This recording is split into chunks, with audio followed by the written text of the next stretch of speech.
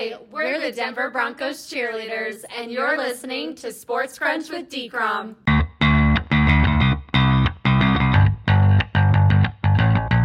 Back here on day one of the 2024 Reese Senior Bowl. This is Sports Crunch with D-Crom. I'm your host, David Crello. We are joined by our good friend, Bo Brack, who covers the Arizona Cardinals for the PHNX network. And Bo, even though the Cardinals just won 4 games this season, there's a lot to be optimistic about with Jonathan Gannon now in charge, isn't there? Yeah, absolutely. Jonathan Gannon had that team playing hard the entire season despite the 4 wins. And I think there's some serious momentum, especially since Kyler Murray returned to the lineup, went 3-5 since starting, coming off the ACL injury.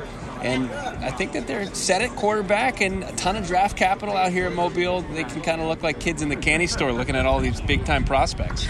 Absolutely. And currently the Cardinals have the number 4 overall pick.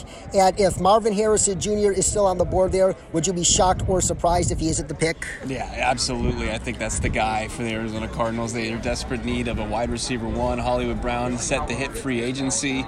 They've got really just Michael Wilson, Rondell Moore, and Zach Pascal on the roster. So they need a big-time playmaker, and obviously Harrison is the top prospect in the draft to do so, but also some really intriguing wideouts here that you can get beyond, the top 5 and late into deeper rounds where I think they can really kind of add some depth beyond MHJ.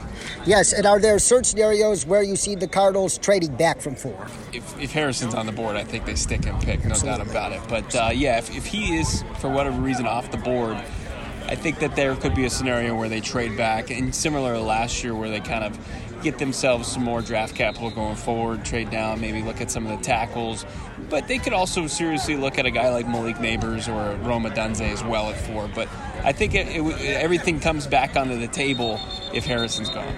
Yes, and over the summer there was a lot of chatter about this being Kyler Murray's final season with the Cardinals. What did Kyler do to sell Monty Ossenford and Jonathan Gannon that he is the guy to keep? I think he kind of he debunked some of the narrative around him. He obviously bought into what Gannon was selling as far as within the locker room. And throughout the rehab process, he was a great student of the game. He was willing to pretty much do whatever they had asked him as far as how he kind of acclimated to that offense. Drew Petzing, offensive coordinator, and quarterback coach Israel Wolfork, who's out here working with some of the QBs here in Mobile. There was just a full buy-in. And I think that the coaches saw the skill set and they just needed to see that, and they did. And their decision was made, I think, a lot earlier than people even maybe would give them credit for. I think it was something that they knew to be true, and he proved them right, and they were going to move forward with him at quarterback. Absolutely. Kyler Murray definitely did exactly what he had to do to keep that job for the long run. And outside of the wide receiver and offensive line positions, what other positions do you see the Cardinals targeting heavily in the draft? They got to rebuild that defensive front. The front 7, especially the interior of the defensive line, is probably the least talented groups in the NFL. So when you look at guys like T'Vondre Sweat out here, I think that he's somebody that they would look at, I think as far as edge rushers, Latu out of UCLA makes a lot of sense, but I think they're going to be in to completely revamp that defense. Like outside of Budda Baker and Jalen Thompson on the safeties position, I don't think that there's a whole lot of talent at defense. So they'll be looking at defensive heavily beyond the top picks. Yes, and if there's, say, a Jerzon Newton out of Illinois available with that 27th overall pick, can you see them going in that direction? Yeah, if he were to fall in their lap, I think that would be somebody that would be a great, jumping off piece, and then maybe couple them with some, savvy free agent additions, maybe one of these big money guys, and they have money to spend,